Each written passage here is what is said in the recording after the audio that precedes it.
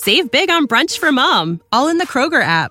Get 16-ounce packs of flavorful Angus 90% lean ground sirloin for $4.99 each with a digital coupon. Then buy 2, get 2 free on 12 packs of delicious Coca-Cola, Pepsi, or 7-Up, all with your card. Shop these deals at your local Kroger, less than 5 miles away. Or tap the screen now to download the Kroger app to save big today. Kroger, fresh for everyone. Prices and product availability subject to change. Restrictions apply. See site for details.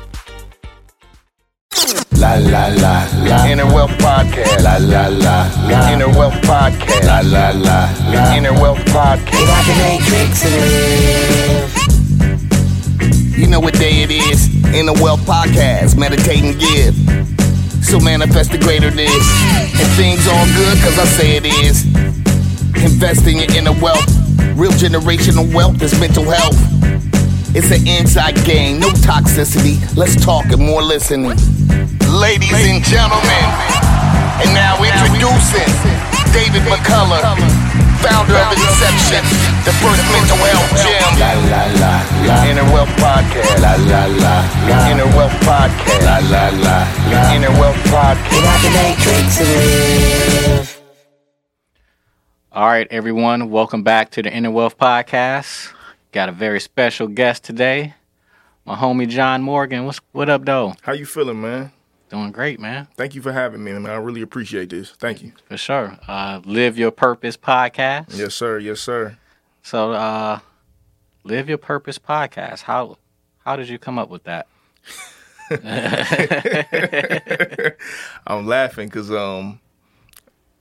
I've been getting that question a lot lately, and I tell people all the time, man, it's been a life journey getting to this point of like being intentional of doing my own work and my own healing, and that's what led me to the brand of Live Your Purpose and doing the work with the podcast. All of this started from going within first, and living my own true self, right. and being intentional about wanting to look at my own life, my own family, my own dynamics.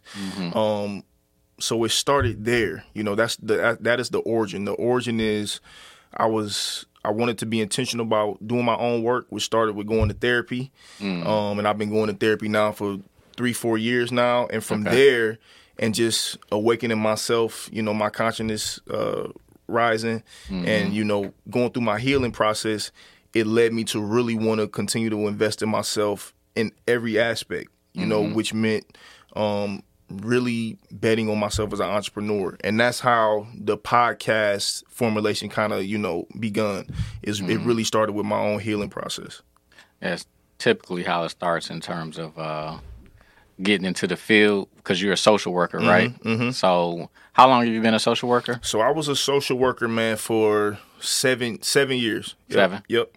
What type of work, social work? So I predominantly work within school-based services. I worked in elementary schools, junior high schools, high schools. I did case management in community mental health organizations. I worked at the Boys and Girls Club for a small stint at a teen club, doing some managing stuff there. So I've been in the field for 7-8 years totally. Yeah, my mom was, she's a social worker. Blessings to her. Been in the field she was in the field for 20 years. Last episode we just did, we talked about a lot of the, things that she saw in schools. And so what are some of the things you saw and how did you help out with that?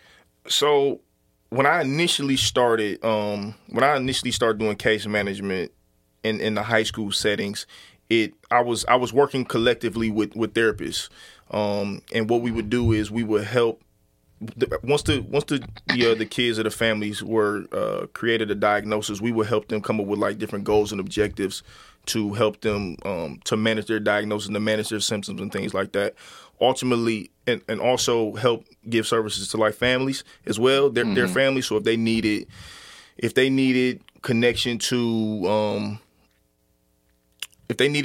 like different things within the community, whether that was work, whether that was food, whether that was shelter, whether that was anything, any type of needs that they needed, we would be the bridge to kind of connect not only our clients but their families to them as well, to try to really decrease the symptoms in home as a whole, right? Right.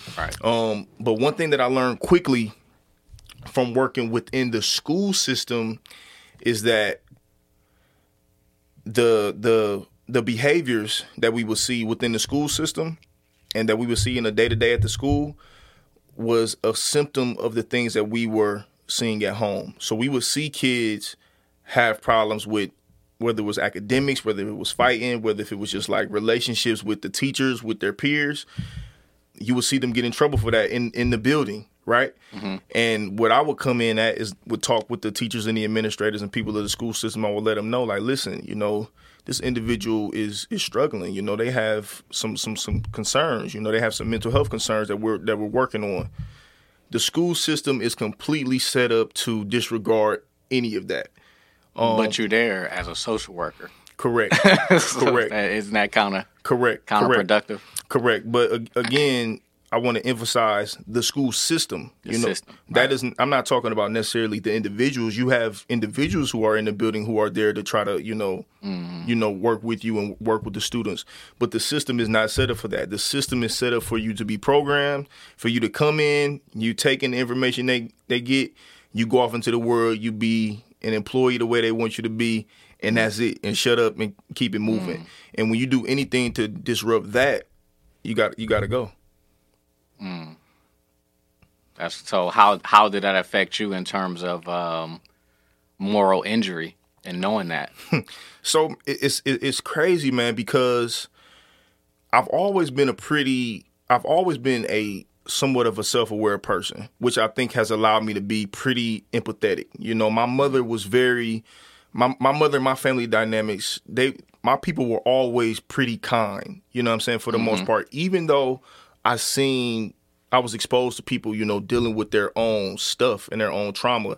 I always understood that my family and my people were very kind people. Mm-hmm. So I think because of that, naturally, it made me a naturally empathetic person. Mm-hmm. So when it came to like work and it came to, you know, working with kids specifically, I always empathize, you know, with the children, and I always empathize with their family.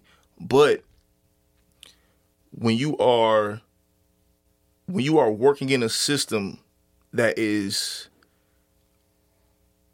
again, working that's counterproductive, the work that you're trying to do, but although they're telling you that they want you to do it, but the system is not right. It's not set up for that. It is a very, very tough place to be. So for me, it would make me feel like, all right, am I really helping? You know, am I really making an impact here? Or am I spinning my wheels? Am I caught up in the matrix? Am I not really seeing, you know, the big picture here? Am I just a figurehead for what they want it to be? Am I really making an impact? And, you know, again, going through my own healing process, what I had to learn was, number one, is that I really don't have as much control over the situation as I thought. Right. Number one. So which meant that I had to accept, you know, people's lives and lifestyles and just, you know, the things that they were dealing with. A lot of that was out of my hands. And as long as I did my part from a genuine standpoint, I walk with integrity, I did my best, then I would have to live with the results. But that is a hard place to come through when you are seeing constant trauma all day, every day.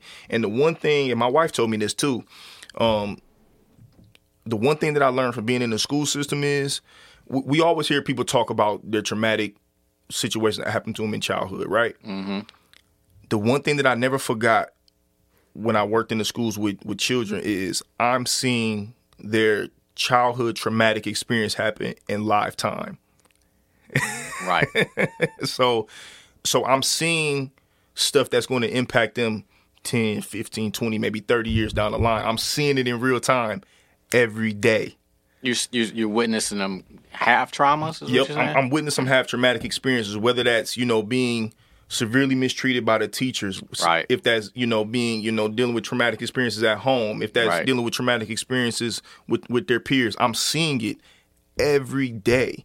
And that's a tough thing to take in for anybody. I don't care what type of, you know, what type of work you do on yourself. If you're seeing that every day, that's going to have an impact on you. And I was seeing it affect my moods. You know, it was affecting how I was going into my day. And I'm a person who tries to pride myself on like taking care of myself the best way I can.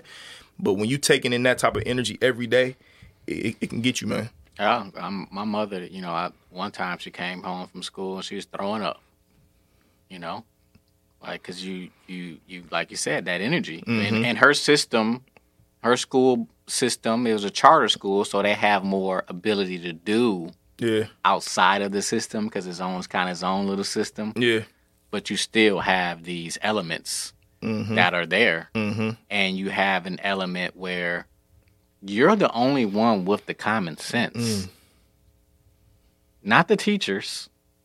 Well, why is he acting out? Why is that kid acting out? Well, he just saw his uncle hung himself. Bingo. But no, he's like, but you're the only one with the common sense. Man, this kid ain't even had dinner last night. This kid ate hot Cheetos for dinner last night. Right. And you talking about this kid not paying attention in class? This kid have what you consider to be an attitude. Right. You've heard of ACEs. Adverse Childhood Experience. Yes. So, and that was mainly, I think they took a number of like 17,000 people in San Diego, and it was predominantly middle class white people. Right. And they were talking about the traumas they experienced, and me and my mom went over this in the last episode, and then she was naming the questions, because it's 10 questions that determine whether you has suffered an adverse childhood experience. And if you have anything over the number 2 or 3, you're more susceptible to have all these type of chronic illnesses. And she named one, which is like, has your parent like thrown something at you or smacked you or something? And I'm just damn, man, that's all of black people. Right. Facts. That's a fact. And it's like, so when you look at that scenario or these scenarios and you look at our culture, black culture, bro, we're not well. Right. That's it. You just said you see from the trauma and you see how that pattern is going to divert them into very specific things in their lives. And that's can I curse on here? Yeah. I mean, that's fucked up. That is fucked up when you see a 9-year-old and you can see, man, they're not going to have a chance. Or they're going to have a harder chance. Right. The thing is, see, trauma, we can't stop trauma. Correct. But we can regulate it from it. And that's why I feel like for what I do, I'm trying to help people to regulate. Correct. And a lot of people regulating for the first time since the trauma they experienced. Yes. Right? And and that's a big deal for us. But yeah, that's for you to take that in, to see that. And so we talked about the professionals first. First, let's talk about you being a social worker, because I don't know many men social work. Yeah. And part of that probably comes from the empathetic upbringing, right? Yeah, I mean, it's so wild, how much my life is kind of just unfolding and just kind of taking a step back and just seeing how it's, played a part. Because listen, man, the majority of my life coming up, it was just sports. You know what I'm saying? That was my way. That was my understanding and my way of knowing how to, quote unquote, get out or to make it. Right. So coming up, it was sports. It was playing basketball. It was playing football. But I quickly learned as a high school student, it's a super small percentage of people who make it big time D1, let alone to the NBA, let alone to the NFL and things like that, right? And I actually, when I graduated high school and going to college, an ex-girlfriend, her mother actually was just like, John, I know you don't necessarily know what you're trying to do with your life, you know what I'm saying, but you should really consider going into the field of social work. There's a super big need for men in this field, especially black men in this field. You can make a decent amount of living and you enjoy, helping people. You are empathetic with people. You love people. Check it out. And I trusted her, so I was like, all right, let me go ahead and do it. And I connected with people in my walk and in my journey of going to school who really poured into me and, let me understand the power that could be within the field. But I quickly learned that being a social worker, it don't have shit to do with the stuff that I learned in school, man. I was in classes, I'm talking about big time college courses, listening to people, and I could tell you don't give a damn about people. I would hear them talk. You know, you could feel those type of things in the class. I would be listening to my college professors. I'm like, you've never had a conversation with no little dude from the hood. His dad is in jail. You know, his mom may be struggling, you know what I'm saying, with substance or whatnot. You have no idea what that's about. You have no reference point of what it's really like to deal with, you know, in the environments that we're coming from.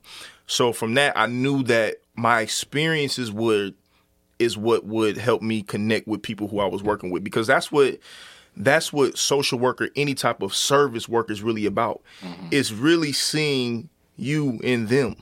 Right. You know what I'm saying? It's really being able to understand, or, you know. This country was built on a distinctly American work ethic, but today work is in trouble. We've outsourced most of our manufacturing to other countries, and with that, we sent away good jobs and diminished our capability to make things. American Giant is a clothing company that's pushing back against this tide. They make a variety of high-quality clothing and activewear, like sweatshirts, jeans, dresses, jackets, and so much more. All made right here in the USA, from growing the cotton and adding the final touches. So when you buy American Giant, you create jobs for seamsters, cutters, and factory workers in towns and cities across the United States. And it's about more than an income. Jobs bring pride, purpose. They stitch people together. If all that sounds good to you, visit American-Giant.com and get 20% off your first order when you use code STAPLE20 at checkout. That's 20% off your first order at American-Giant.com with promo code STAPLE20. Put yourselves in their shoes, so to speak, or just to be able to really empathize. And that's what I think helped me, you know, in the field. But it also helped me understand that, listen, if I really want to make a larger impact, if I really want to, you know, continue to live my true self, I have to think outside of this traditional system of, you know, what is a traditional 9-to-5 or this traditional, you know, this traditional workforce. And I think about it from when we talk about systems that are created, like for instance, what you're talking about is the school system. Yep. Then you talk about the system of the school system on both ends, being educated about how to deal with issues, right? And then you go into a workforce and you're being indoctrinated on what you really can do and can't do, which is almost nothing. Man, here's the thing about that. As social workers, right, you know, we're operating off of, when you become a licensed social worker, you operate what is called a code of ethics, right? And it's just a bunch of listing rules of values and principles and things that you're supposed to abide by to uphold your moral code as a social worker, right? So, for example, if you're working with a child, and let's say this child tells you that they are, you know, experiencing some severe traumatic experience at home, you know, and you know, like, let's just say that, you know, listen, my mom, they're telling you that their mother is selling drugs to make a living and whatnot. Mom might even smoke a little weed sometimes, whatever, you know, the coping. Just, you know, we know people who smoke weed and, you know, who hustle to make a living in our environments. Technically, under the social work code of ethics, I'm supposed to report that information to CSB. Now, me, you know, being a black man and understanding that, listen, we have come up in an environment where we do what we have to do to survive. That doesn't mean that this parent is technically neglecting their child, you know, but that's counterproductive to what this system tells you is a good parent. Now, you report that information to CSB, there's going to be, there's going to be some level of response, whether that's a case open. It may not necessarily always, you know, look like a child being removed from the house, but still, just the mere fact of reporting that information to CSB compromises the relationship that I have with that parent. Now, how am I effectively able to do my job effectively if my job is really built off the relationship that I have with people, if it's compromised because I had to share some information? Because you had to snitch. Bingo. Yeah. I mean, because if you go down that road, how many people they taking away, you know, kids from, and then taking it away and doing what and going where and experiencing what? More trauma, right? Yep. So, in the social work field, what I've noticed from people that I've met, you know, my mom have met, and I'm just like, you really know what you're doing in that field? It's a lot of people got into it for some money and they didn't realize, like, you got to do your own internal work if you think this is going to work at all. That's it. So when you start doing social work, how soon after did you get yourself into therapy?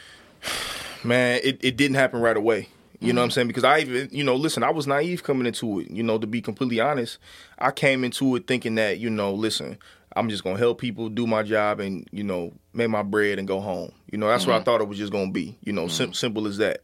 But again, when you see people who look just like you, who have had the same experiences, man, it does something to you spiritually. It does something to your spirit. It does something to your mind to where I knew that, like, yo, I'm going to work and I'm working, with kids and their families, and I'm going right home. I'm like, damn, I remember going through that. I remember experiencing that. So it was maybe 2 years into doing the job to where I realized, I'm like, you know what? I'm going to go talk to somebody. Now, granted, my situation was different because I was blessed to be connected to a community mental health organization that I ultimately ended up working at in Akron, that all black agency.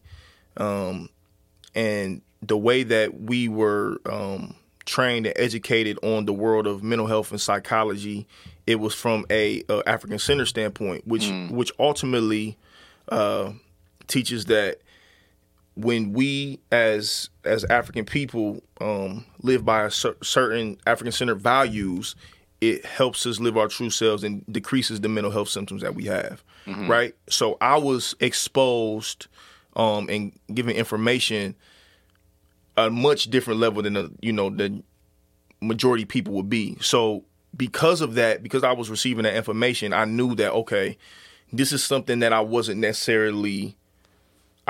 resistant to it. I can completely understand why somebody who is not exposed to that level of information, just hear somebody say, hey, go talk to somebody, why that can just sound, that doesn't read to me. That doesn't connect with, my normal way of life. But for me, I was blessed. I was privileged to be connected to that. And not to mention, I began dating would be my wife at this time. Now, granted, my wife is dope too because she's a psychologist, but she was never the person that was like pushing therapy on me or any of that. Matter of fact, I told her myself, like, yo, I want to go talk to somebody. She just said, good, supported me all the way. So I was, I was blessed, you know what I'm saying, to say the least. But because of that, I went ahead and went and started doing my own work. And I would advise anybody, maybe not only, but start your journey of therapy, and hopefully that would evolve and snowball into you, picking up other methods of healing.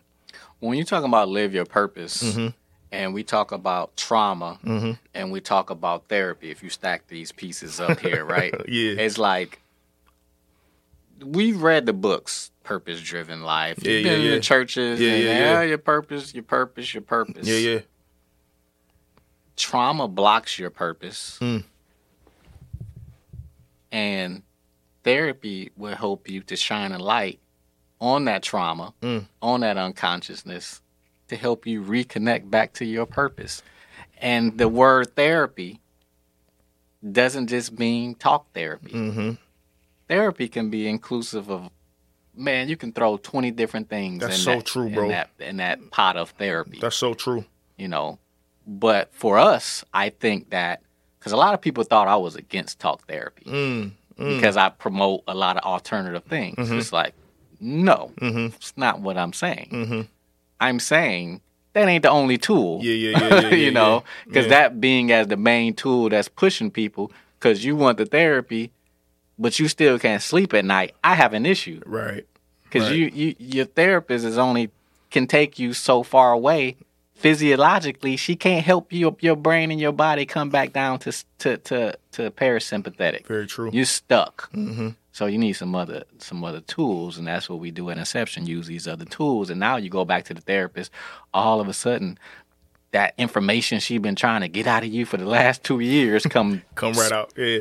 Spilling out. It come out in Inception. For sure. Like they talking, they vomiting. Right. all the emotional stuff because it was stuck under there. Yeah. And I found that, you know, through all that purpose-driven life books and all these self-help books, like, man, all these answers are literally sitting on the inside of you. But if you don't take the opportunity to shine the light on your unconsciousness, then you just the blind living the blind. Leading the blind. That's beautifully said, man. One thing that I've been getting a lot of, like, my homeboys are just like, you know, people that I grew up with, you know, because I'm vocal about this stuff, you know, even on my podcast. It's just, you know, listen, man, in regular conversations, if I'm just kicking it with my homeboys, I'm checking in with them, like, man, how you doing, genuinely?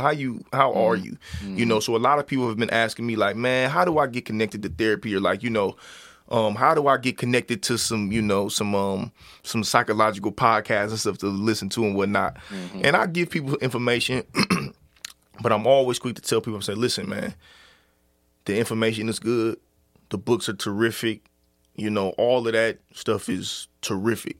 But you got to do your own work, bro. Yeah. You got to do this shit. This is work. You got to look within. You got to sit with yourself. You know, this ain't no fairy tale, bro. This is not pretty. I heard somebody say one time that, like, you know, healing is dark. Like, this shit is hard. It's hard work, and it is. And I tell people all the time that, like, man, it sounds good to, you know, to be getting healing, and it sounds good to be feeling good. Till your shit come up and you got to process it. Bingo. Till those emotions come up and you got to feel them. Then you realizing, like, oh, you know, maybe I don't really want to be with this person that I'm with, you know. That's another thing. You know, maybe I don't really like this career path that I'm in. Maybe I haven't been the best spouse or the best parent. You know what I'm saying? And that's the type of stuff that hits you when it's like, maybe I got to create some boundaries of some people, specifically blood relatives that's been taking advantage of you, and you've been codependent to them for years. Man, I'll keep it on myself. You know, one thing that I learned recently is that I'm very good at communication. Like, I'm very good at, you know, communicating my thoughts and my feelings, and, you know, even listening for the most part. But one of the things that I really, really struggle with is having environments where I feel safe to share where I am emotionally. You know, that has always been a place of just in my communication that I struggled in. So it showed myself in, like, resisting, or, you know, shutting down, or, like, you know, even angry, or just, like, you know, blowing people off, or just, you know, being rude. And recently, you know, I've had to come to the conclusion that, like, it's my job to set the boundaries. It is on me and my responsibility to let people know of what I'm experiencing and what I need and what I want and what I deserve in the moment. And from that, what happens from that is on me. But that part is on me. Yeah. And that's, you know, that's the part that, you know, I'm still in the process of trying to figure out. And that's the part that shit is not easy. You know what I'm saying? But it's one of the things that I want to, you know, continue to work on. You know, I got a son, man, you know, who I'm trying to mold to have a certain amount of emotional intelligence, you know. Yeah. He's only 18 months, and we're pouring in affirmations every day. You know what I'm saying? It's just certain things that I want to be intentional about that I know that's going to have a trickle-down effect on people outside of myself. And people hear me talk about, you know, because we talk about breaking generational curses and things of that nature now, and it's just like, you break that through the internal. Yep. You know? It's not running to get the money, because it's something you said about, you know, certain people, D1 athletes and all of them, make it. And then I'm sitting here, I'm like, and what does that mean? Because you made it. Because where did you make it to? Right. But you made it into a different income bracket that can change drastically. And then where are you? Did you not make it? You know? Right. So if you got there and you not there, did you not? You didn't make it. Right. What did you make it to? Right.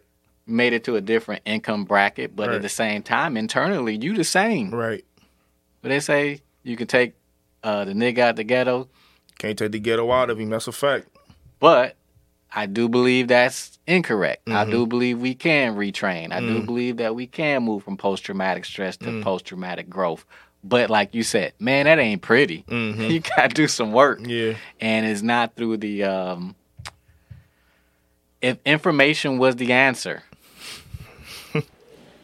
Bro, we literally, like, in the last, Google just recently stated within the last 2 years, more information has been created in the last 2 years than all of humanity combined in the last 2 years.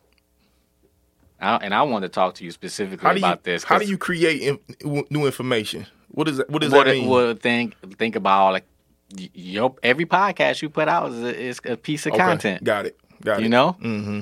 Because back in the day, they said you want to hire something from a black person and put it in a book. Now what? Now what? Right. It's all exposed now. So it's a choice to be ignorant in an age of information. Got it. So if you're not gravitating to certain information now, that's just what? That's all mindset, right? Because only certain people going to gravitate to your podcast and my podcast. That's right. Most people are, man, what them dudes talk about? That's man, a fact. Your purpose, inner wealth. What you Yeah. talk about? Empathetic. What are you talking about? Right. Right? And it's just like we're at a stage, it's getting real goofy. You said it on camera, it's getting real goofy where the information now, man, is just yesterday I was sitting and I felt burnt out. I had to like stop. I'm like, bro, I can't take in any more. Yeah. Growing up, did your mom did she shield you against, like, you can eat so much of that sugary snack, or you know? Yeah, man. It's my mother transitioned last year in 2020, and I feel like since she's transitioned, it's gonna sound crazy, but I've learned so much more about her now because I reflect so much back on childhood, and just I have a better understanding of today. You know, way more than I did as a child. I wouldn't consider my mother to be, she wasn't very intentional, but my mother was she tried hard to get me to see the big picture. And it didn't always come in the form of where she communicated it the best. But she spoke in a way with so much wisdom that she would say things like, listen, you have to be a leader because other people depend on that. You know what I'm saying? Like she would really get upset with me when she would see me doing things that she would consider to be a follower, or when I wasn't really truly being myself. She's like, listen, you cannot just do anything because everybody else is doing that. You're different. And I would get upset, but as I got older, and especially now, I understood that she was trying to get me to understand that, like, listen, I got intrinsic power in me that, like, you know, if I'm slipping, then the people that I care about are going to be impacted by that. You know what I'm saying? So my mother was very wise, man. And I also learned, you know, my mom, she dealt with a lot of her own stuff as well, you know, which, man, that's been one of the key components for me, you know, in my own healing, is like how much forgiveness that I've had to give my parents, you know, coming up in the 90s and the early 2000s, you know. Listen, man, we still was impacted by our parents, you know, coming from the era of where, you know, whoopings was a thing, or like, you know, getting cussed out was a thing, and you know, they were just trying to survive. You know, that was just a thing. You know, dealing with abuse and things like that. For me, I had to really sit back and empathize with my parents because they just was doing the best of what they had, man. Of what they knew. That's it. That was it. Yeah. And now we have a generation that's, you know, the next generation of that, trying to do the best they can with what they know. But now this totally different dynamics. I'm telling you, going back to this internet thing, this thing is huge. Yeah. I mean, you see what happened when it shut down for, oh my goodness, 12 hours or however long it was, you know, people losing their minds. How has that been impacting you in being in this space now, in this new world of the internet? Man, you know, honestly, man, it has its pros and cons. It has its pros because I was just talking to a good friend of mine yesterday, matter of fact. again, man, I've been saying it a couple times throughout here, is that I really try to pride myself on taking care of myself for the most part. I got a solid foundation. My wife don't care nothing about none of this stuff. You know what I'm saying? Me and her have real conversations and things like that. So I have a solid foundation away from the internet and just away from the masses, right? And, you know, prior to even like starting the podcast and getting on social media, like I was one of those dudes who was completely off the grid. Like I didn't even really rock with the internet like that. But in building a brand and building a platform and, you know, building a business, it goes hand in hand. So from that standpoint, it's tough, man, because I have to find myself of like just staying tunnel vision and just running my own race. Because I can find myself sometimes, man, I'm not absent from, you know, getting caught up in my own ego. And, you know, I find myself comparing myself. I look at my YouTube podcast numbers and I'm like, man, I know my content on point. I know the shit that I'm talking about is powerful. You know what I'm saying? Why is mine, you know, not as high as such and such or whatever the case may be? And I had to check myself, you know, and pull myself back and like, listen, man, you know, pull yourself out of your ego. What about those 25 people who just told you over the last week how much they really enjoy what you're doing and things like that, you know? So it's a constant battle of just like... It's interesting how those little numbers, like 25 people who like your stuff, if 25 people fill this room up, you'd be like, wow. That's huge, right? But... The 25 numbers on YouTube, I'm like, man, what, man? I should have 5,000. You look how the internet diminishes people. That's powerful. It diminishes you. That's big. So now powerful, the one comment, and after a while, what happens is what I've noticed as my numbers have grown, people have become faceless. They become faceless. They just become like almost like a bot. You know, on the other side, there's an entity on there, but it don't feel like that because when you get hit with a flood of numbers. I saw my page grow at 2,000. I was like you. I wasn't even on there, bro. I was just running my business. And people was like, man, you got to get on here. You got to do that. I'm like, why? It's like, what am I talking about? So I got on there and then, you know, some stuff went viral. And next, you know, I literally saw my page go from like 1,700 followers to like 12,000 in like 2 days. And I just remember sitting looking. And kept opening my phone. It was just dopamine. Wow. My brain is just on dopamine. Inboxes. Oh, hey, And it's just like, oh, man. Now to the point again, my inbox, man, I can't answer everybody in the inbox. Because now it's like people, they want to attach to you and they want to pull something from you because they feel like you got something that they don't have. And that goes back to living your purpose. And it's like, no, man, you got to go inward. Like, you're not going to get it from me. Yeah. You ain't going to get it from the podcast. I can spark you, but you still got to go inward to do the work. But it goes back down to this thing where people are becoming faceless and just becoming numbers. So what do you think, man? Do you think that people can find genuine relationships from the internet? Yeah. Yeah. Yeah.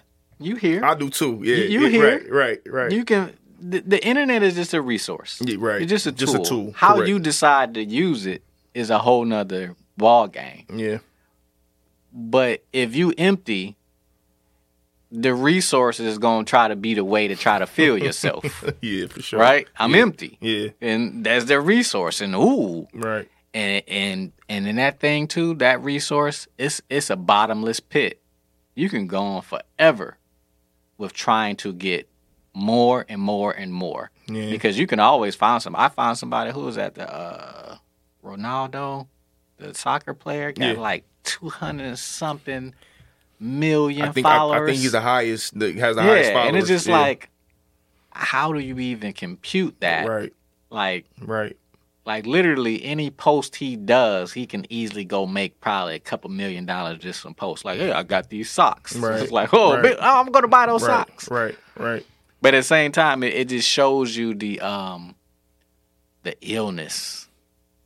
It shows you the illness, man, when you really can wake up and see, like, why is what he says so important to you? Why are these people so important to you? Because again, go back to that empty pit. Yeah. It's the Wizard of Oz. It's like, hey, that's the wizard, and you know Yep. he can show me the way home. And, Yep. and it's like, no, the only way you're gonna get home is through the inward work. Right. So this is the game that we're playing, but we've been playing the same thing offline. Yeah. It's just a different form of it now. Mm-hmm. You heard the term keeping up with the Joneses and stuff like that. That always been something, Yeah. right? Yeah. Yeah, I mean, I guess when you put it like that, I mean, it's always been there. I mean, marketing has always been what it is. You know, marketing has been, listen, let's do this to get these responses from people's brains Right. because there's data that shows we can get them to behave this way if we do. I tell you, it's much worse though. Oh, Because yeah, it's, for sure. it's exponentially worse. It's way worse. Because you see the whistleblower that just came out, right? Yep. And it's like, yeah, duh. Everything she was saying, I'm like, you didn't need to tell me that. That's not new information. Right. Like, duh. Yeah. Like, yeah, the young women, suicide rates for them are higher because, I mean, yeah, you go look at these pages and I look at some of these people, I'm like, how did you even get that picture taken? Right. You know what I'm Right. saying? Like, that shit Right. is perfectly Right. laid Right. out. Like, Right. it's like, how did you get that Yeah. picture taken? Yeah. How did you, and I know what they're doing. Mm-hmm. They're dopamine hunters. That's it, man. That's it. Dopamine hunters hunting for the next fix. Yeah, 100%. I mean, it's sad, man. It really is. You know, it really is. And again, going back to, you know, doing the work as a social worker in the schools, they have it. You know, the children have it even different because at least, you know, people like you and myself, we remember a world pre-internet. Yeah. You know, I can still disconnect and still be cool. Like, you know what I'm saying? I can still delete the apps on my phone and, you know, get away from the social media and I can, you know, enjoy a conversation and enjoy life. You know what I'm saying? Yeah. Type of thing. These kids come out the womb, With the tablet. you know, so they got it different, man.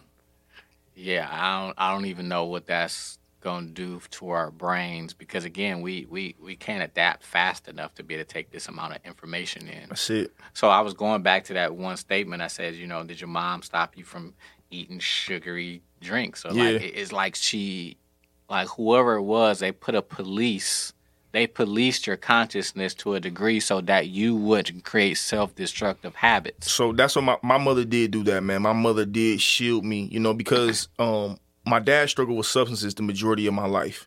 But my dad was a real good dude. You know, my grandfather struggled with alcohol. My uncle struggled with substances. My mother, in her later life, before she passed away, and as I got older, I would have conversations about why she did some of the things that she did. You know, she put me in what people would consider to be good schools. I went to private school, you know, as a child. I went to, when my mother got remarried, we moved to the suburbs, and I went to, you know, a school that was predominantly white. But the environments were just much different than, you know, the public school system. So my mom, she knew to, like, put these shields around me to give me a chance, you know, because she knew that how easily the tug and pulls of life could lead me to doing something different. And I think that she knew the big picture that, like, listen, if I put him in environments of where he's able to, like, be exposed to different things, you know, see that, you know, he can be around these white kids, you know, who coming from these super rich backgrounds, but they ain't no better than him. Right. You know, he is just as good, if not better, when it comes to a competition standpoint and whatnot. If I can put him in these environments, then he can thrive and he can survive and he can excel. You know, so she always seen the big picture. She just wasn't the best at communicating what she was doing.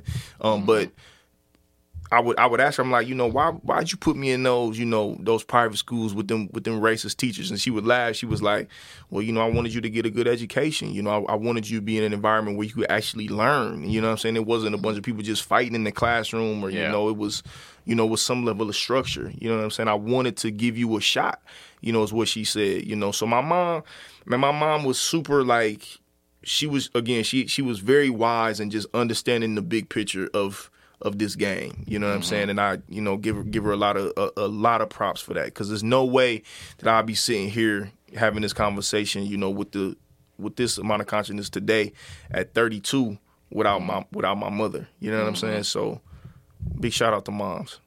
Yeah, I mean, that's, again, same thing. My mom my mom and my dad, actually, I could call them first generation consciousness. Because they was the first generation to realize that, you know what we're doing is not cool. Yeah. Now, we talk about substance, like that just run through my whole family, substance, right? Yeah. But then when we talk about substance too, just as a word, and I just like to really clarify that it's not the substance. It's not why the substance, is why the pain. And our people are in a lot of pain. Yep. And you know what? And I'm glad you corrected me on that because, my first podcast guest that I had was with my father. And that was very intentional because I had to forgive and understand my father as well. And, man, one thing that I learned in having my father on my podcast first, because we went through his whole story. Man, my father experienced a hell of a lot of pain at a very young age, a lot of traumatic experiences at a super young age. I'm talking about by the time he was like 12 years old, he had seen people get killed in front of him. He had his house had caught on fire as a child.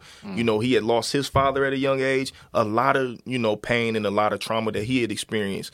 And, he ultimately ended up getting caught up, in his environment and things like that. And it led me to, feeling neglected in some ways. But I always still felt in the midst of that, my dad, he loved me. He was a good dude. My dad never got on me crazy or anything like that. So I knew there was something there. And as we've gotten older and I've been able to understand, man, that's my guy. You know what I'm saying? Me and my dad talk all the time. And one thing that we talk about constantly now is I tell him all the time, bruh, I'm super proud of where you are today. My dad is I think he 6-7 years sober now, in the best health of his life. You know what I'm saying? Raising his kids. We have fruitful conversations often. You know what I'm saying? And I'm super blessed to my dad checks you out, you know what I'm saying? He checks Charlamagne out. My dad is one of them dudes who I get wisdom and gain from. So even though he went through some stuff, man, those experiences helped me in their own way too. So for sure. And that's one thing I think people would get as they start to do the work is the empathy for our people. And when you can start to understand that, people just acting out some of the stuff they've seen and experienced is nothing personal. It's just, man, life. Yeah. In our society, and specifically again to our culture, and I've been around other cultures, but we got something different going on. We got something different going on where the trauma is ongoing. And it's chronic. You go to Chicago, you see so many people die within a weekend, and you're like, what? Yeah. How did that many people did they get? Was it a mass shooting? Yeah. It was 60 different incidents of people being shot and killed. And now Chicago's trauma, Chicago's murders has become a market for that on the internet for people to monetize that content. You have big businesses on Reddit, there's people who have made big time platforms off of covering this stuff. You talking about kids in the suburbs who don't know nothing about what's going on in Chicago, but they've been able to monetize huge platforms off of talking about the killings and the murder that's going on. So you seeing that today, which is mind blowing. You know what I'm saying? And very much that is very much that is not a coincidence that that type of stuff is going on. These type of this type of violence and these type of pain is going on in these environments. Chicago, for people who know, Chicago has a rich history. You know what I'm saying? A rich Black history. Right. So to see what it has become today is not by coincidence by any means. And Detroit has always been like that too. Yep.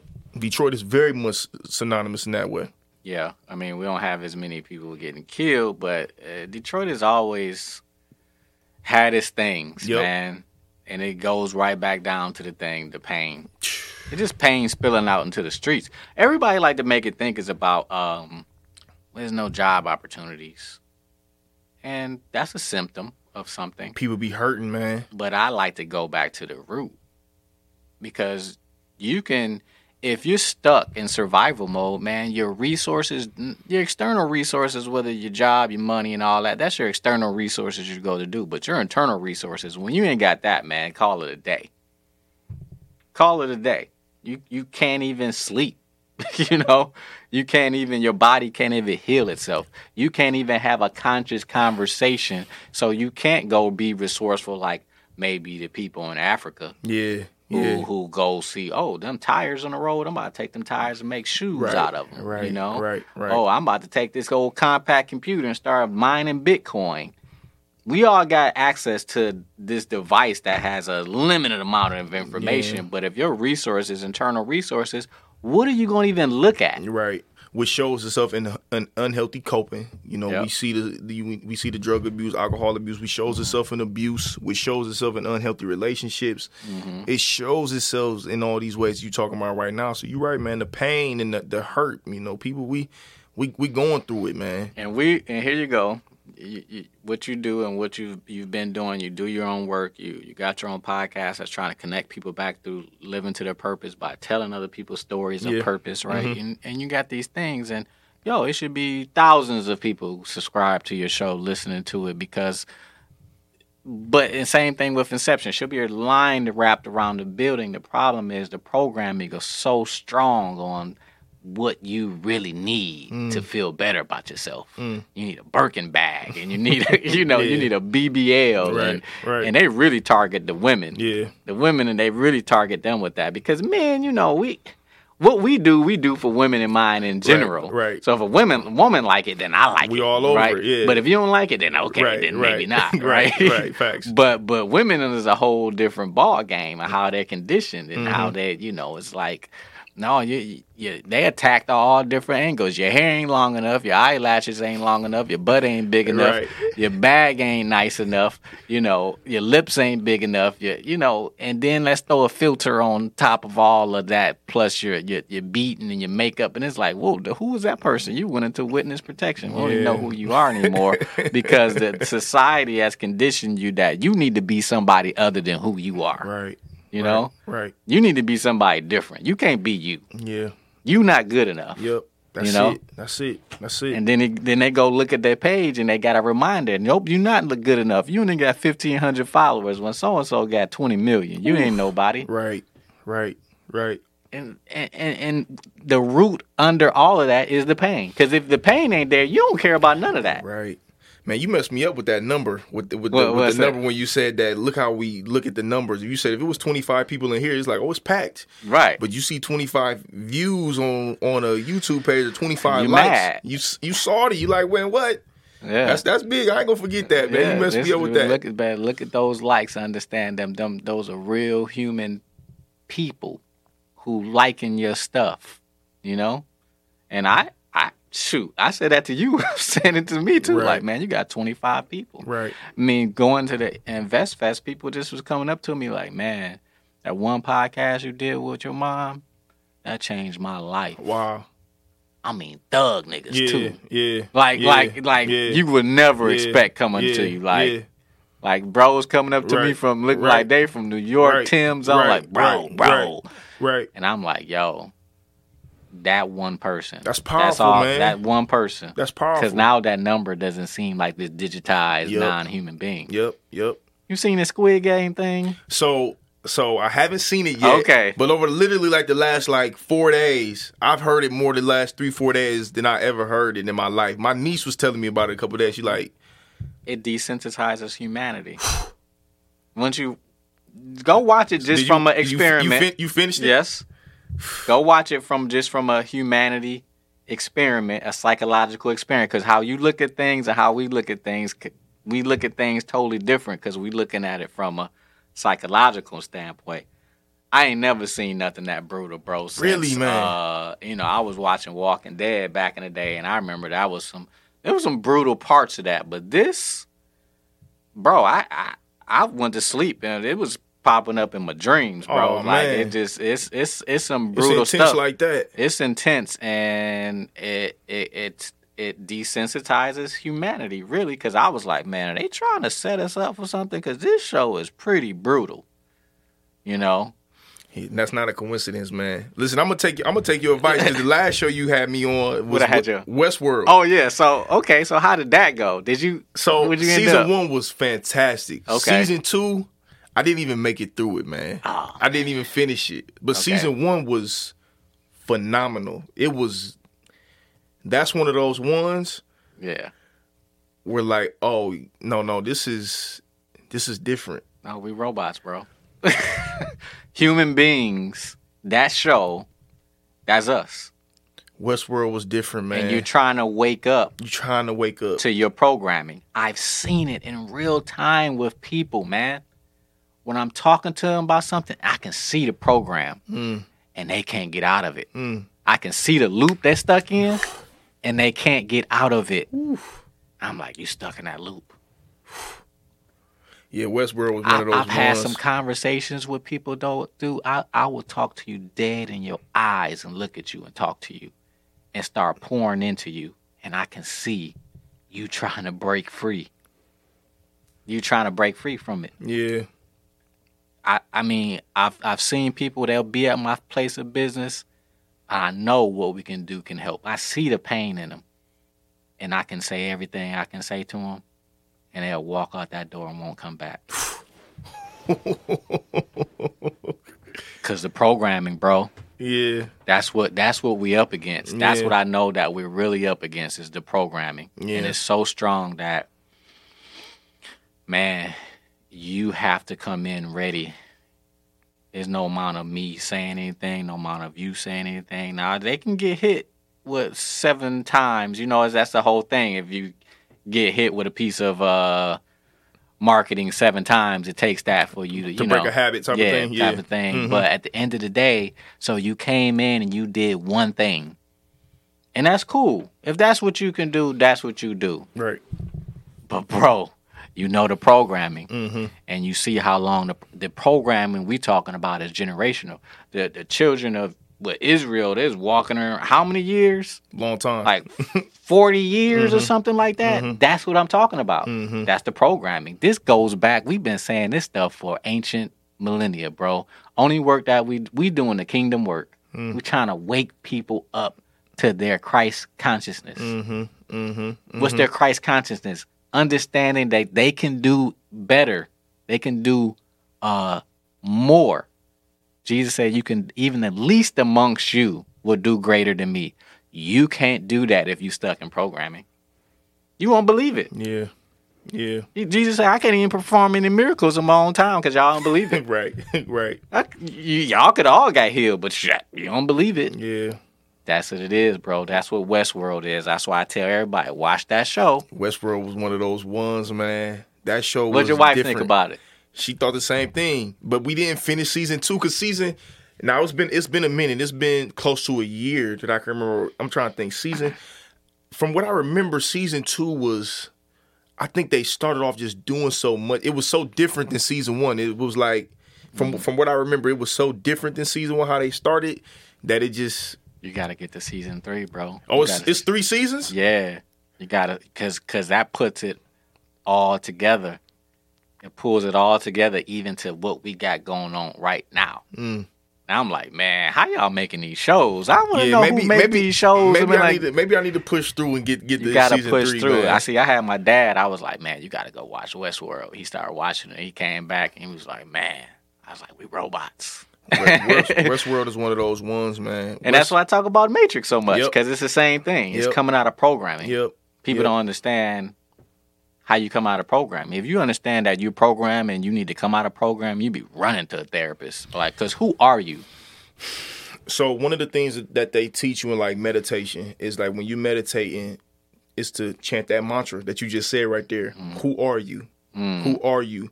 And the key is to not answer it. It's to either not answer it or to say, I don't know. You know what I'm saying? But you continue to chant that mantra. But you can only really understand that you are operating in this matrix through stillness. That's the only way. And when you still, you going to feel some stuff that you ain't never felt. That's going to, it's going to show you in those moments of stillness. It's like, this is not what you think it is not what you think it is. Yeah. You know what I'm saying? So, bro, I woke up in the middle of the night. It was maybe like 3 o'clock in the morning. And I just observed the stillness of the night, like crickets and everything. I'm just like really just sitting there and letting my senses like pick everything up. And even though there was movement, there was still just such a stillness to it. And it made me think about people who don't sleep well. And there's a lot of people. There's a lot of people who listen. And I guarantee you, you sleep with the TV on, turn that shit off. Yeah. You sleep, you wake up multiple times in the night. You can't wake rested. It takes you more than 10, 15 minutes to fall asleep. Like, think about your body at that point. Just think about it. Your body is revved up internally. So when it's time to actually go to sleep, your body like, nah. Yeah, you're not even resting. You can't even get into, you can't come down. Right. You can't relax. Right. So you so revved up. So again, back to that, this whole podcast really is about purpose. Stillness attaches you to that. Because if you're not still, that means you got a lot of wine in these wine skins. Yeah. And you need to pour that out. Right. Because how can I take in who I truly am? How can I stream who I truly am if that cup is filled with who I'm truly not? You know what I'm saying? Yeah. Go back to that programming. Yeah. Who programmed you? Right. That's it. Who told you that? That's it. Where you get that information from? That's it. And and the trauma just wires your whole nervous system. Hey, everything is protection. Oh no, I gotta protect myself, man. So that's the programming, man. That's it. You have to deprogram to get to your purpose. That's it. That's a good title, man. I like that. Deprogram to get to your purpose. Yeah, that's it. You gotta deprogram. Yeah. And it's so many people, like you said, like, no, internet, I use that. I can sense the people who understand this. Yeah. And I can sense the people who just seem like they understand it. They ain't really got it yet. Yeah. But they trying. Yeah. So from some of your episodes, like, how has that, like, impacted you and awakening for you? You talking about just as far as just like the response from people, or you just talking about the episodes in general? Because you listen to people and you hear these stories. Man, so I don't know if you remember, but I was initially when I would have my guests on, I was initially having my guest lobby for Arian Foster to come on the show. Oh yeah, Arian came on. He did right? come on. Man, we had a wonderful conversation, and I would ask people, what's one of the things that they learned, about themselves in 2020, just through the pandemic and just, everything they kind of experienced in 2020. And one of the things that he touched on I thought was a very interesting topic was he was like, man, he said, I dealt with so much guilt in 2020 because he said, here I am, I made more money than I've ever made playing professional sports. Just from like having like secure financial investments and things like that. I had some good people around me who helped me. And people were starving, what I'm saying? People was hurting. And I could feel how genuine he was. And to hear, going back to what you was talking about, when we talk about people who make it, to this idea of success, this pinnacle of what making it looks like, the adoration, the admiration, the money, the fame. To hear him talk about, man, that don't mean shit. You know what I'm saying? I still had to sit with me. I still had to, go through my own struggles. Like, I still experienced, like, real stuff. That affirmed to me to let me know that, like, what I'm doing, by having these conversations about purpose and, like, having people really, look within themselves, whether they know it or not, it means something. And it just let me know in that moment that, like, just keep going, keep it moving. One of my biggest, like, influences and inspirations was Nipsey Hussle. And what he would always talk about is he would always say that, listen, one of the reasons that I named my thing the marathon is because he was like, a lot of times people quit, when they start something. He said, but if you take a stop and you look back, you'll notice that you are way further along in your journey than where you started from. So one of the things that I've learned from doing the podcast and just having these guests on there is that, man, for the most part, a lot of us are just searching for the same thing. We all need the same thing. Mm-hmm. And a lot of us are struggling with some of the same things, man. Mm-hmm. But it does take a lot of work to get there. So if I could say anything to anybody out there, man, keep it moving, keep going. Like, don't stop, but do this work. And what you think matters don't always matter like that. All right, bro. We're going to leave on that note. No doubt. Till next time, guys. Thank you, man. Appreciate it. Yep. Peace. Peace. La, la, la. You've been listening to the Inner Wealth Podcast on EYL. Get out the matrix and live. Theme song produced by Be Ready for West Coast Creations. I am Raz Cass, reminding you to take action, be proactive, be congruent, get out of the matrix, get your mind right. We've automated mental health at inception. Join the movement.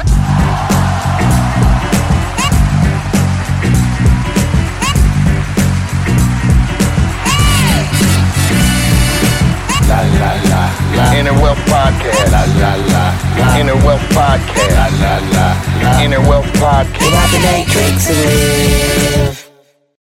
You know how to book flights and hotels. All you're missing is a tool to plan the travel experiences you'll have once you arrive. That's why you need Viator. Book guided tours, activities, excursions, and more in one place to make your trip truly unforgettable. Viator has over 300,000 travel experiences to choose from. Everything from simple tours to extreme adventures and all the niche, interesting stuff in between. So you can plan something that everyone you're traveling with will enjoy. Real traveler reviews give the inside scoop from people who've already been on the experiences you're considering. So you can plan with confidence. Free cancellation helps you plan for the unexpected. And 24/7 customer support means you can travel worry-free. Download the Viator app now and use code Viator10 for 10% off your first booking in the app. Find travel experiences for you. Do more with Viator.